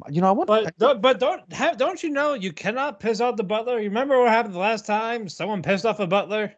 Oh yeah. Alfred called a mugger to shoot Bruce Wayne's parents. And don't forget Jack the Ripper and fucking Moriarty. Yeah, but again, Bruce didn't like a sandwich. Alfred May said, you know what? I have a plan. Hey, can you kill his parents? Thanks. So don't fuck with the butlers. They will ruin you. For real. But no, so it was a very nice lighthearted episode. To me, like I said, it's my ship of the year, and that's about it on that one. All right. Did you see the after credit? I did. Like Alice in Wonderland type of thing. Like he finally Bochan touched Alice, but it's not real, so he kind of it was in a dream. And he failed to cast a white rabbit. He can't touch her, but has he caught a sniff? He doesn't want to look, but I wonder, has he caught a sniff? He's a gynecologist? I mean, I'm nasty, bro. I'd like that. I mean, I'm pretty sure he got an aroma from when he goes to her cabin. Man. I mean, he can tell her to touch herself in front of him. No one's around. I wonder if Alice got hit by his spunk, would he die? Would she die? If Alice caught his facial, would she die? I don't know. You're gonna have to ask the creator. Anyone, if you're listening, her face gets melted off with the fucking spunk. I'm dead. Literally. The seed of death. Oh, the seed of death, bro. Shinigami no Seki. It's like, hey, you're gonna fuck with me. I'm gonna come on you. How do you feel about that? Oh, Bochan, hi. Oh, you're dead. Oh, but you look good. You look good like that. I mean, you could fuck her corpse then. Oh. Before it rots. Before it rots. Oh, no. Well, at least she won't fight back. Oh, no. She wouldn't have fought back anyway, bro. Are you kidding me? Well, now there's no struggle. There's no movement. I mean, bro, if she wasn't going to fucking struggle in the first place. I'm about to say, she won't move. Move. Jesus Christ, this has gone off the rails. This is All why we right, got next one. cancellation came from you, not me. Realist Hero. Okay, let's go. Another good episode. This was fine. We find out about what the general was talking about. About it was about the elements, right? No, we don't actually find out what was But said. I'm saying, like you kind of got a gist. Kind of. No, like something with the water, the fire, and the wind. No. I think so the anime likes to do general explanations of the world and what the world is like. I think to a certain extent they try to include some of that inside of the story itself, but I didn't get that in this episode. I feel like this episode is very cut and dry, unrelated to that particular thing, because the episode starts off with Soma basically thanking all of the treasurists, saying like, you guys are unsung heroes, you're nameless heroes, I appreciate you guys, I would normally give you all medals, but because of the fact that we're cutting down on the budget, I can't afford that, so instead take one bottle of wine, all of you can take one bottle of wine a piece, and you can do whatever you want with it, and I'm gonna give you guys a 5-day vacation. And all of them are fucking jumping for joy. Arigato gozaimasu. It's like, hey, that was like, don't you think that's a little too much? Like, I'm tired, I don't care. Yeah, bro. And he basically falls asleep, and we basically get some more affirmation between Lisha and Soma. And they're a nice couple. Like I said, they're not going to be Bloodshot and Alice for me, but they're a really nice couple. I hope that works out really well. In a perfect world, I'd love to see him have multiple wives with Lisha. But Yeah, in any Aisha and Tuna. yeah. But in any case, yeah. So basically, Soma wants to create a port city, and they're like, oh, you're gonna piss off the fucking people that we deal with that's from the port. They're like, no, it'll be a separate port, but we're gonna centralize it. He has a whole like infrastructure plan for this port city, and it's fantastic. When he goes to survey it, he sends the guy who likes Lisha, I forget his name, but he likes Lisha. But in any case, he goes there. How's it going? Like, oh, the elders don't want you to build. They're like, oh, well, let me speak to the elder. And the elder's like, who the fuck is this guy? And he's like, hi, Somedes. Oh, Sama! She's all shook and shit because it's the king in front of his fucking little shitty house. Like, why the hell are you here? So he tells the king the story of basically a sea monster, a kaiju, that will destroy everything. And if they build in the town here, and basically part of the story is the ground shakes before the kaiju destroys everything, and Soma quickly, figures out like, oh, that's not a kaiju, it's a fucking tsunami. It's an earthquake followed by a tsunami, which is still bad. So using his deduction skills along with his new right hand man, the Black Prime Minister, as they're called, or the Prime Minister in Black, the Prime Minister in Black, as he said. They come up with a new solution to build, and they get that part going, and and Lisha also confirms with Alicia if she likes Soma, and she says yes, but she says it in like a proper official capacity, not in like I want to suck his chimpo like fucking Lisha is thinking. So we get that confirmation as well. But yeah, a nice wholesome episode. I agree with you from the aspect of like, if it wasn't for the fact that this anime is so unique in terms of isekais and in terms of OP OP heroes, it would be lame. But because it's so unique, it's good. Like it's not gonna wow your socks off, but because the take is so unique and there's a nice budding romance, and there's a good story that's building, I would say it makes it worth watching for sure. So it's not gonna wow you, but it's not gonna be like, yeah. So yeah, like it's not disappointing or anything. It's just standard. Yeah, for sure. All right, which one we talk about next? Let's go with we got 4 left. Man, so much for a short episode, eh? Let's go with Detective. All right, Siesta cute. Siesta kawaii, yes. Yes, especially when she's drunk. Oh my god, yes. All right, so, anyway, before we get to that, we see the 3 of them at like drinking. Yeah, Kimi and Alice. No, before that, Kimi and Alice. Basically, Alice. I think her name is Alice, right? Yeah, Alice. Kimi and Alice. Alice is basically she tries to be the detective and is Oh, basically right. yeah I just didn't care about that part. yeah, I know you didn't care about it, but it's kind of important to the story. So, All right, fine. basically leads her on a wild goose chase all over the city, and Kimi's like a babysitter in essence, and so he's tired as fuck. And again, and Kimi throughout this is losing Alice. We think it's because Kimi is, or sorry, Alice is like super young and she's fucking like she can move very fast and she's like hyper and she goes all over the place, short attention span. Right. And so. They end up going to dinner. Siesta feels, is all healed up. They have a nice dinner. And basically they say, "Oh, we still haven't found the sapphire." So, Then Alice we is like, "I'm see. gonna go find it." And so basically, Then we see how in sync Siesta and Kimihiko are. Where like when they're talking, like, "Oh yeah, I'm gonna order this for you. Oh yeah, here's your pill, basically for yeah. what you Yeah. ate." Yeah. They're very nice. Again, couple of the season if the fact that she wasn't dead already, but we'll see. This episode though, whew. So basically, the same episode. They're at the same dinner. Alice goes away, and they're like, "We're gonna have one drink." Okay, just one drink. Turned into fucking 50, right? And they end up and the going back. Siesta's like bouncing her boobs on the bed. Like talk about Yeah. watermelon seeds she ate.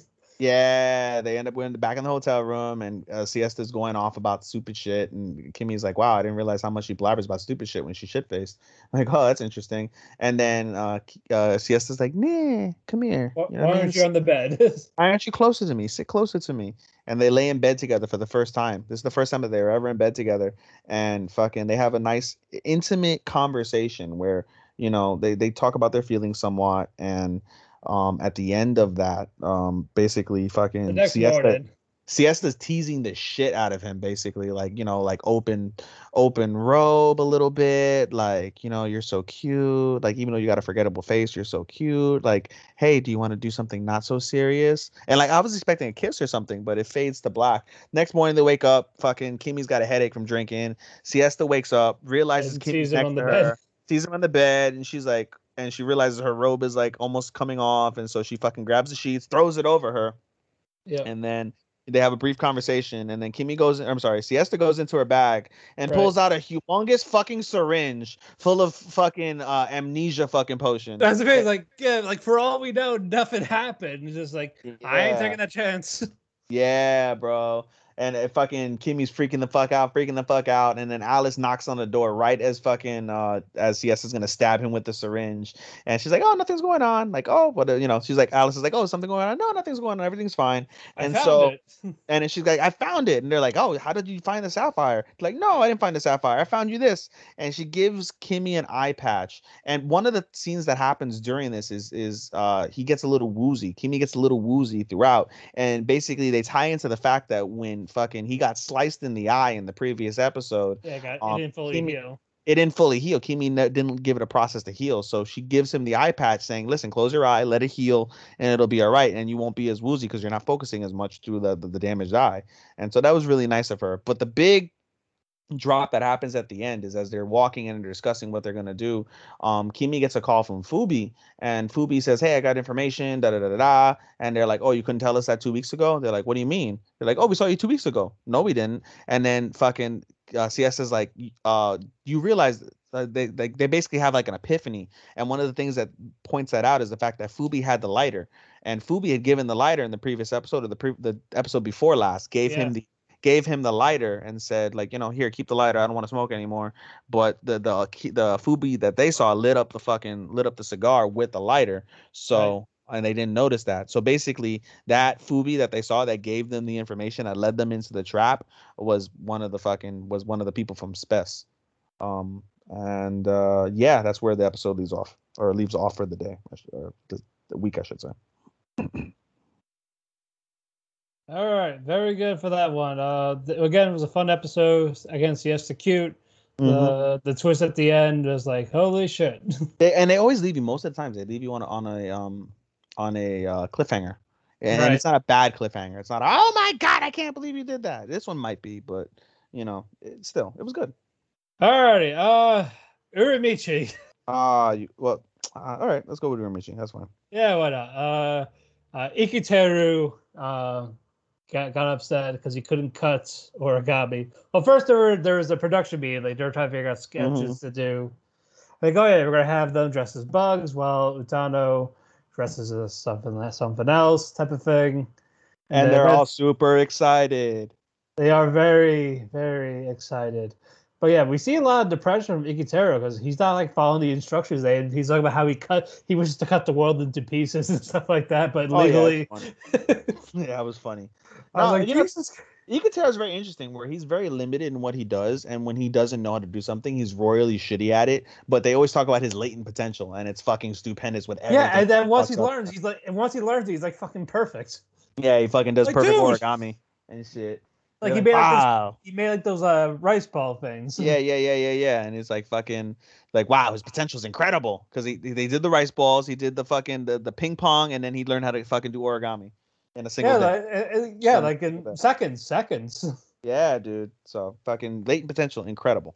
And then you find out why he's upset because he got kicked out for a stupid conversation with his sister. And of course, there's dick jokes that they really weren't, but he took it that way, like the ding dong or ding ding ding ding ding.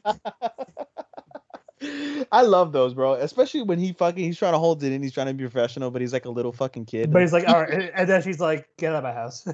You're dead. Yeah, shit was fucking hilarious, dude. I just love how when he came back to apologize, like, well, for what? What happened? And they're like, okay, nothing happened. For real. I love how Utano's like, fine, I'll kick my boyfriend out so I can get your sister. Yeah. She was just willing to get rid of the boyfriend.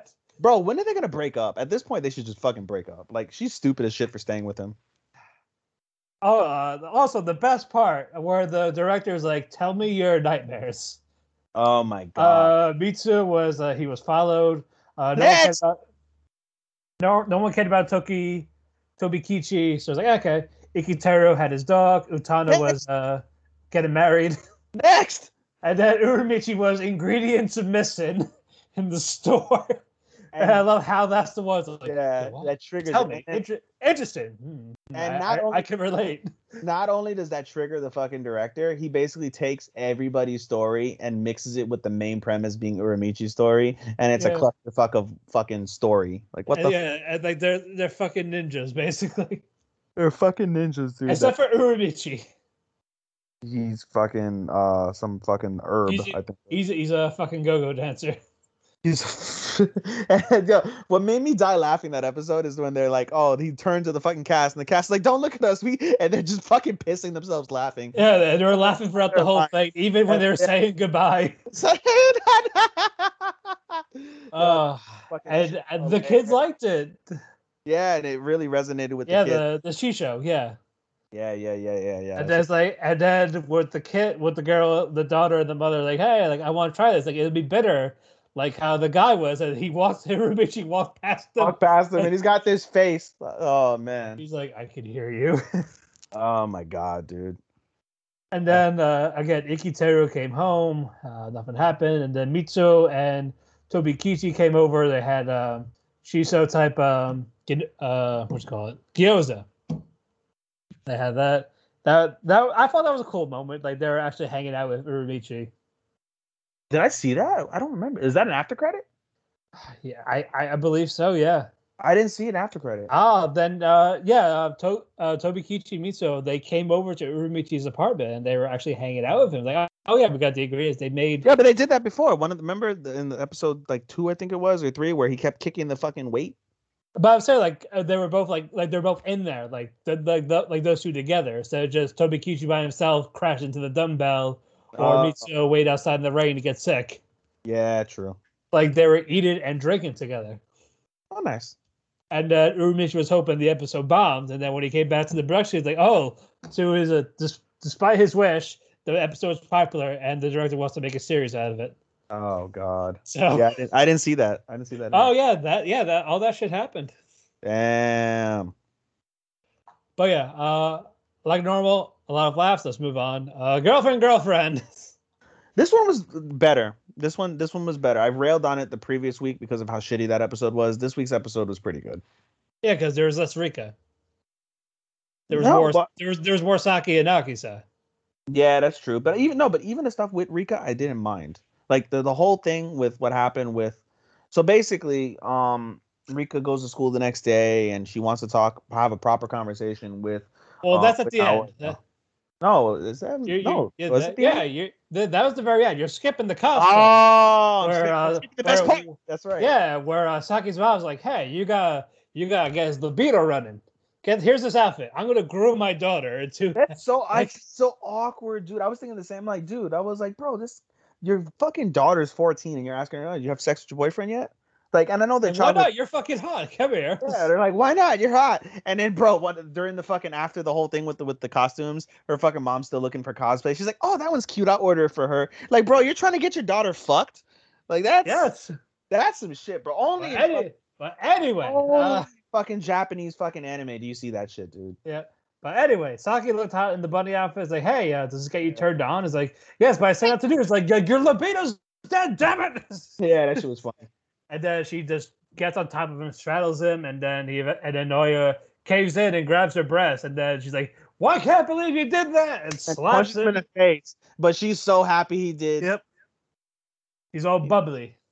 She's all bubbly. And then fucking her dumbass afterwards put the fucking bunny costume in the laundry. And Nagisa sees it. And she's like, what happened? And she's like, "Oh, I assure you, nothing happened." You know, it's like he dressed up for me. It's like, you know what? I'm gonna top this. Yeah, and she did. And so in a maid outfit. Koshi-jin-sama calls him master, and to the point where he just collapses. You know what? Same. I would do the same. Just fall off the chair.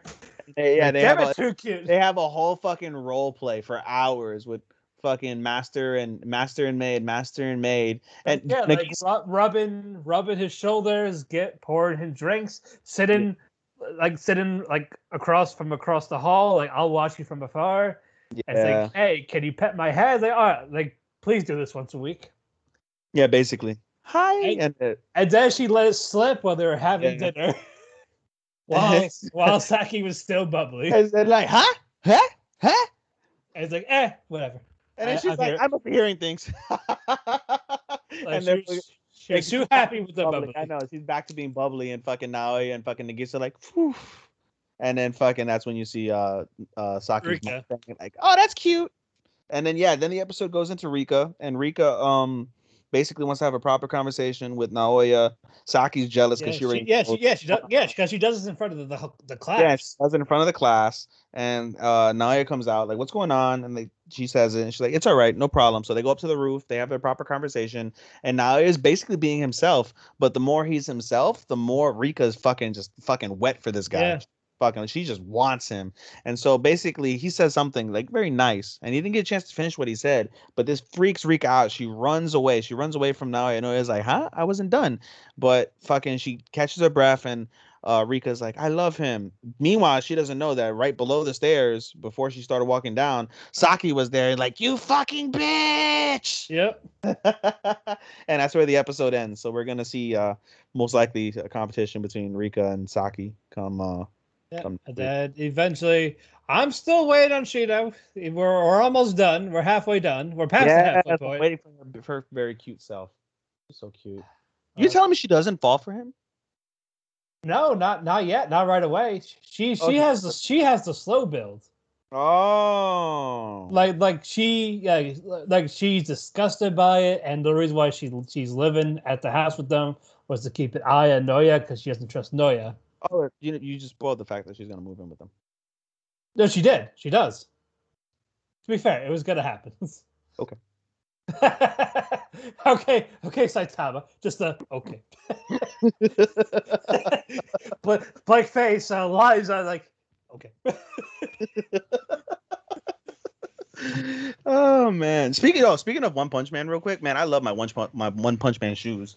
I fucking love them shits, bro. Oh, yeah? Yeah, dude.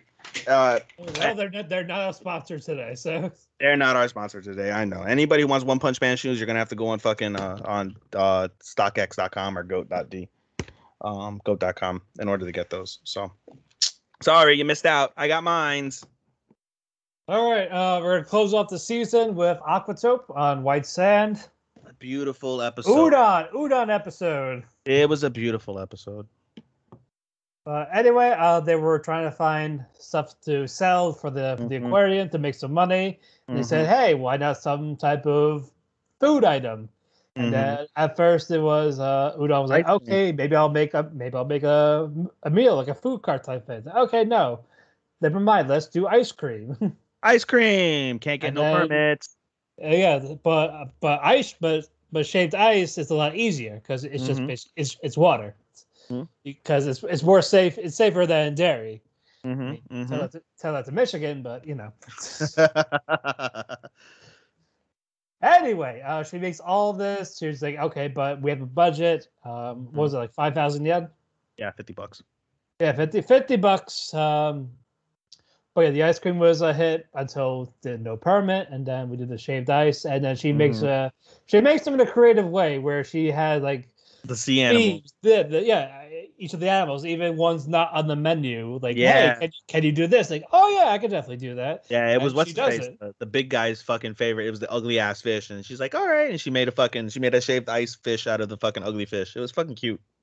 Oh yeah, but it was a lot of that, a lot of development from udon because especially when she wants to run her own place. Yeah. It was very well done, but that's not technically really the meat of the fucking of the story. The meat of the story is we get a old man and Kukuru points out to what's her face to Fuka that this old man, ever since that she's been coming to the aquarium, he comes every year. She walks up to the old man, they have a conversation, and she's like, I was down on, she's like, oh, first off, let's back all the way up. The very beginning of the episode shows a story in the newspaper, and it shows basically that that the aquarium's shutting down, and this startles and it upsets Kukuru, but she fucking, because she didn't confirm it. Yeah, she hasn't confirmed it, so she, soldiers on. It is what it is. And so she goes to the old man. The old man's like, I saw what was in the paper. It's a shame that that's going to happen. And she's like, well, we don't know officially, whatever. He proceeds to tell Kukuru the story of, I was down on my luck once. I had a shitty business, and I lost my brother. And it was in the World War II. So he lost his brother in World War II. He said he was down on his luck, and he lost his business, and he came to this aquarium. When it first opened, this must have been like late 1940s, early 1950s, the way he's describing it. And he was kind of young himself. Yeah. And he says that he saw his brother. He experienced the phenomena that we've seen already with Fuka, and we've seen with the sensei, where they get themselves caught up in the moment with the fish. So he said he experienced that, and he saw his dead brother, and he comes back every year hoping to experience it, but he has yet to. And in that moment, both him and Kukuru gets swept up, and they experience the phenomena of the aquarium.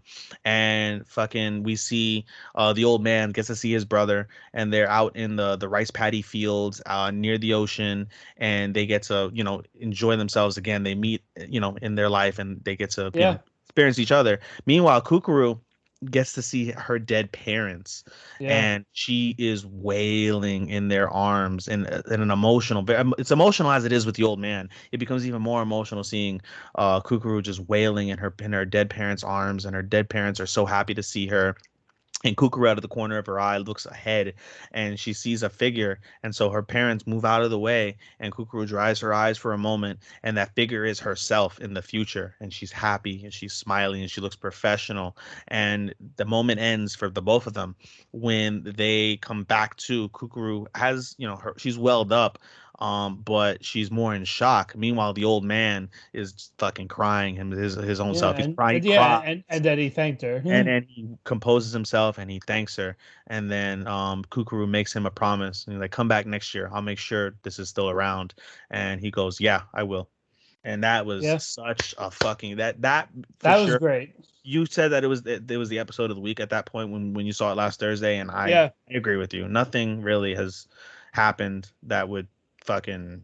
There's a lot of solid episodes, but this one was just. Uramichi was hilarious, but this one was powerful. Uramichi was hilarious. Videos were sexual. but this one was just it had everything. It was beautiful. So goddamn beautiful. I shed a tear. It was the episode of the week. That's why we saved it for last this week.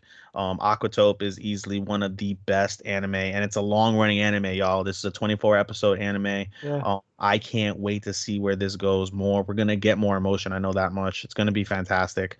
It's up there for sure in terms of anime of the season, along with Uramichi, along with Remake. I can probably, honestly, out of all the ones that we talked about, Detective is Already Dead is good for action. And I like Kageki Shojo. I think it's very underrated out of all the ones we talked about. And we're gonna get the My Heroes, we're gonna get the Revengers, Eternity's okay, Slime is gonna be popular. But Aquatope is low key one of the better animes of the season, and it won't get much love because a lot of people don't really fuck with slices of life. They don't fuck with things like that. But at least coming from Matt and I, this is one of our animes of the season, bar none. We can't recommend it enough. Yeah, but yeah, this definitely deserves the closeout for the seasonal for the week. Yeah, we loved it. And the animation for it was just stunning.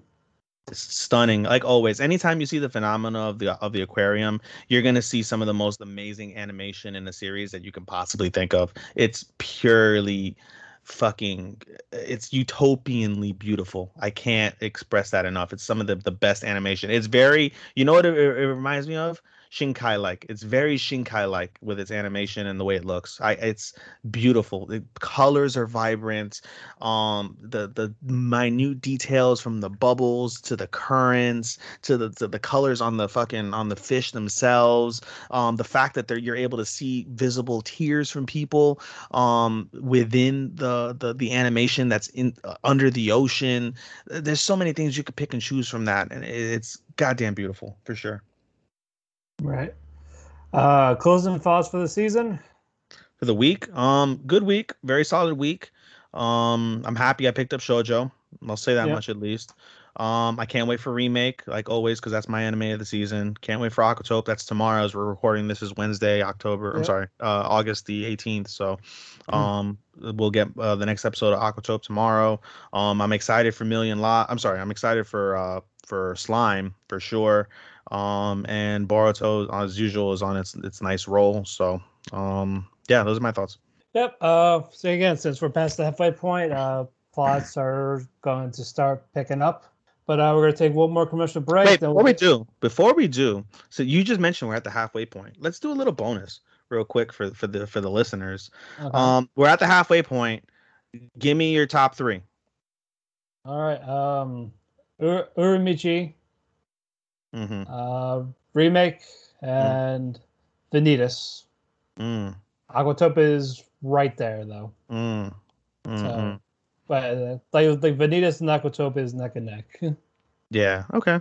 I'm giving Remake 1, Uramichi 2, Aquatope 3, and right behind it, because of how I'm sure it's gonna pop off now, is Slime Core 2. Right. That's gonna be my top 3. Anyway, I just wanted to throw it out there. We can go ahead and. Oh no, definitely. Yeah, that's good. That's good for a halfway opinion type of thing. That's good to have like we know where we stand.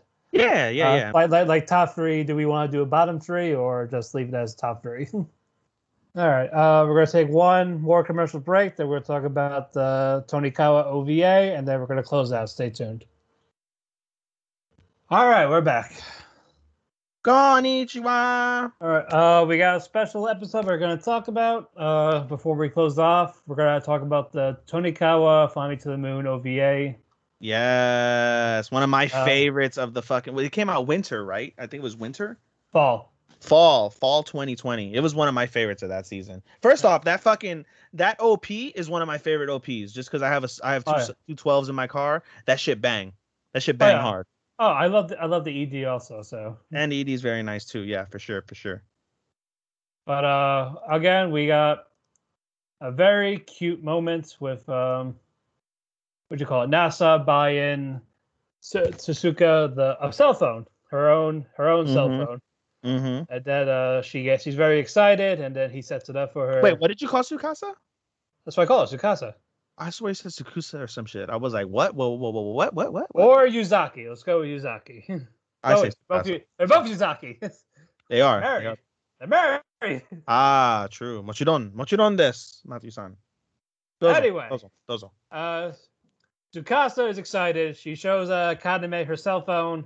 Say, hey, you want my links? She's like, yes. Yeah. That type of thing. And then Aya gives her contacts also. She's very excited. Yep. And her face is just red with like, oh yeah, I have you as my spouse for NASA. Like, hey, we're spouse. Yeah. Like, your first contact. That was a very cute moment. Unfortunately, it doesn't really last long because NASA got called into work in his old job, and it's an all-nighter. Yeah, he's like, that's why I quit in the first place. He liked the guy. Like I liked my boss because we went out and all that. She's like, was it a he? Like was it a she? Yeah, that was no, it's a he. It's like I was expecting a she. In all sincerity, I was expecting a she. I think that would have been like she would have stalked him at work. That would have been funny. Maybe. I think that would have been too much. I think that was perfect as that. So it was perfect the way it was, but bro, Tsukasa and NASA have such a good chemistry the way that it's written. So if she would have stalked his ass, I would have been for it because it's just fucking funny the way that they interact. But anyway, NASA goes to work, and then Tsukasa is like, I actually missed it. Should I send him a sticker? Is he thinking about me? He hasn't written back. What am I gonna do? Tsuko no sabi shi desu. Then I was like, oh, he's fine. Don't worry about it. And then eventually, when she was about to cry, NASA sends, hey, I really can't use my phone during work. But I miss you. I miss you, but I'm probably gonna be here all night, maybe until morning. Mm-hmm. You go to bed without me. Mm-hmm. And then you see Tsukasa feeling lonely. She sets up two futons instead of just her own. She got NASA's ready. Just in case he comes home. Yep. And then you see NASA walking home at 4 a.m, dead tired. Yeah. It's like where you're at a con. You go back to your hotel at 4 a.m. You're dead fucking tired. Yeah, and you gotta get up in a couple hours. But there's Tsukasa. Hokaeri nasai. Like, hey, you want a drink? You want this? Talk to me, please. For God's sake, I'm lonely. He's like, nope, I just want to go to bed. Let's go to bed. Okay, oyasumi nasai. And then this is where the real meat of the fucking episode happens, ladies and gentlemen. So basically, Tsukasa feels very, very lonely. And so because she's felt this feeling of loneliness, she feels extra needy. She wants extra attention. So she kisses him first. And it's a nice, passionate, nice small kiss, though. Very, very small. And she's like, all right, good night. And then fucking NASA freaks out. She's like, oh my God, this is the first time that she took the initiative to kiss me. Wow, she must really feel lonely. And so she goes, NASA-kun, hi. And, she's like, oh, can I go visit your futon? And she goes, if you want. And so she goes over to his futon and she snuggles. And, fucking they have this moment between each other. And then Tsukasa's like, or not Tsukasa. NASA was like, I didn't get my goodnight kiss. And so they kiss. And they do more than kiss. They make out like it's fucking he has her pinned.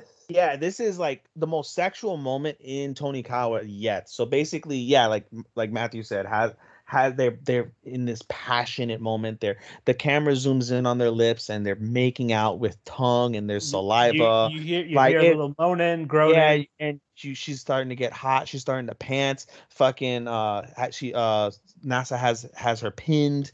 Her you can see like her button starting to get undone. She's panting, and like Tsukasa thinks to himself like, oh, like this is normal. Like this is my wife. NASA is like, yeah, this is normal. She's my wife. We can finally do it, and he thinks like Screw Academy and the others. It's my wife. I don't care. Yeah, let him hear it. He's in the moment, like he wants to finally have sex with his wife, and fucking in her panting breath, Tsukasa looks up like, "Oh, will you hold me?" And it kind of throws NASA off because he wants to have sex, and Tsukasa hits him with like something really cute. But he appreciates her, and he's very respectful, and she's like, "Yeah," and they cuddle, like they have this long, beautiful, emotional embrace, and just cuddling, nothing sexual. They just hold each other, and that's the end of the night. And then the next morning, Tsukasa's overthinking it like usual. NASA's still asleep. She's overthinking, and then she basically, what's it called? Kasane. Kasane. I want like, did you do anything? Like, I want to hear it. Damn it. Yeah, she's being super pervy. She's like, I want to hear it. and it throws off fucking Tsukasa. And then NASA comes over and says, they just casually come along, and then they start talking about it, and it throws NASA off, and the three of them are like fucking like, ooh, embarrassed and shit. Meanwhile, unbeknownst to them, Chitose's maid also is hearing this conversation and basically goes over to Chitose. We see a shot of Chitose in her house waking up, and they managed to over sexualize Chitose, which I wasn't a fan of, but it is what it is. And they made the maid fucking a little horny maid fucking. She basically she grabs fucking Chitose's oppai and gets her undressed, and she proceeds to tell him about what she heard at the bathing at the bathhouse. And at first Chitose chastises like, you go there all the time, why do you go there all the time? But then has to explain to her what they meant by like having a good time. And the episode ends basically before the episode ends, Chitose and the other maid, I forget I'm sorry, not Chitose's maid, the two maids basically. And they talk about what happened, and at first, like you could tell, like the maid with the red hair might be lesbian or might be bisexual. Oh no, she definitely is. Yeah. So and basically the maid with the blue hair was like, "Hey, you want to hold hands?" And fucking the maid with the red hair is like, "Duk duk duk duk doki doki." Yep. Kokoro doki doki. And she's like, "Psych." And she's like, I'm just kidding, Jordan this. And fucking, like, fuck you. Like, what a tease. Like, what a fucking tease. And then she passes the fuck out. But the episode ends basically. Nasa and Tsukasa are back in bed that night. And they're awkward because they know what happened the previous night. And Nasa's like, well, I got to go to bed early. I got to wake up early. So let's go to bed. And then Kaname's like, hey, you guys do anything yet? And she fucking, Nasa throws his phone in fucking anger. But then basically they go to bed and what's it called? They end up, falling asleep briefly, and then Nasa's like, "Hey, Tsukasa, hi, I didn't get my good night kiss," and she's like, "Well, just a regular kiss." And if you insist, and she crawls over into the futon, and they kiss again, and that's where the episode ends. I thought, it was a regular kiss, but then a part of me thought like, oh, maybe they cut it off, maybe they're gonna have sex again, or maybe they were gonna have sex with her. You never know. You know what I mean? So, but anyway, very, very wholesome episode. Not wholesome, but it was a very cute episode. I love Tonikawa. Tonikawa is one of my favorite romances. I adore it. So this leads me to this question, Matthew. For our suggestions this week, why don't we give the listeners our suggestions on OVAs? Give them an OVA suggestion. We could do that. Mine is simple. Hellsing Ultimate. It was 10 episodes, and it was an OVA series. It was violent. It's the same Alucard and all that. Like, it's like a different type of story for it. And I thought it turned out great. Like, it was fantastic all the way through. So there, but yeah, like I said, if you love Hellsing, if you love vampires, just Alucard, Alexander Anderson, bitches love Caddens. Let's There you go. There you go. Where's your OVA? I'm torn because I'm really torn. So if you want to watch, my favorite OVAs I think of all time are probably the Konosuba OVAs because they're just so fucking funny. Konosuba OVAs were hilarious. The Kaguya-sama OVA that we reviewed a few weeks ago was fucking hilarious. One of my favorite all-time singular OVAs. But if I were to give an OVA series, which I think I'll match your OVA series, I'll go with the Code Geass OVA series. Not a lot of people have seen the Code Geass OVA series. It does have a little bit of relation with the original Code Geass series. Basically, the Code Geass OVA series was made after the original Code Geass. Original Code Geass debut was like 2007, 2008, I think, or 2007 to 2009, I think is the original Code Geass. The OVAs were made in 2011. And so basically the OVAs are taking place in Europe. And it has a whole series with the Geass, and it happens in Europe. And the episode happens between season 1 and season 2. Basically, we have a delusional Lelouch who's already been Geassed by his father, but he's battling the Geass already, like he's suffering the effects of it. And we have a Suzaku who is basically in charge of him. So there's a sub story that goes on between Suzaku and Lelouch that goes along with the Britannian army, and it goes in conjunction with the battle that happens between the Euro-Britannian army as well as the resistance. So it's a really good series, though. It's not as good as Code Geass, but it was really good. I gave it a 4 out of 5 when I watched it. It's 5 episodes deep. I believe they're long too. They're like an hour a piece. They're like 45 minutes at minimum a Right. piece. It's really fucking long. So you get your bang with that. So it brings you all the benefits of Code Geass. And if anybody knows anything about Code Geass, it's a masterpiece anime. So that would probably be my suggestion of the week. All right, we're gonna wrap it up here. We talked our cake, we ate it too, and now we are full of cake. You can follow me on Twitter at DamienPhoenix12. We want to thank W2M Network for hosting us, having us on Spotify. We want to thank Chairshot Radio for having us every Sunday morning on the Chairshot Radio. So you can find that at thechairshot.com. You can find me there too, where I talk about Japanese wrestling. And now your plugs. Yeah, don't forget, you also mentioned Spotify. We're also on Apple Music. We're also on Amazon as well. So we're basically at this point everywhere that you can listen to your podcast, or you prefer listening to your podcast. Type in Talk to Keki. You'll find Matthew and I. You can find me on my anime Instagram at AI_anime24. You can find me on my podcast Instagram, podcast.senpai. You can follow me on Twitter at SHOSTOPPA24. That's Showstopper24. You can follow me on analyst.co at Showstopper249, SHOSTOPPA249. If you go into any of the links in my social media, you'll see a link tree, and from there you can check out my other podcast. Shout out to the Orlando Tragics podcast with my boy B. Ronan. Shout out to the MMA for Marks podcast with my boy Andy. I talk about MMA obviously and combat sports in general on my MMA for Marks one. And if you want to hear me talk shit and really go really uncensored and go talk about some wild shit, you can listen to the Orlando Tragics, where me and my boy go ape shit on that. Other than that, I think that's all we have, folks. All right. Until next time. Next week, I will review the Evangelion movie 3.0 plus 1.0, the last movie of the series. But so look forward to that. Till next time.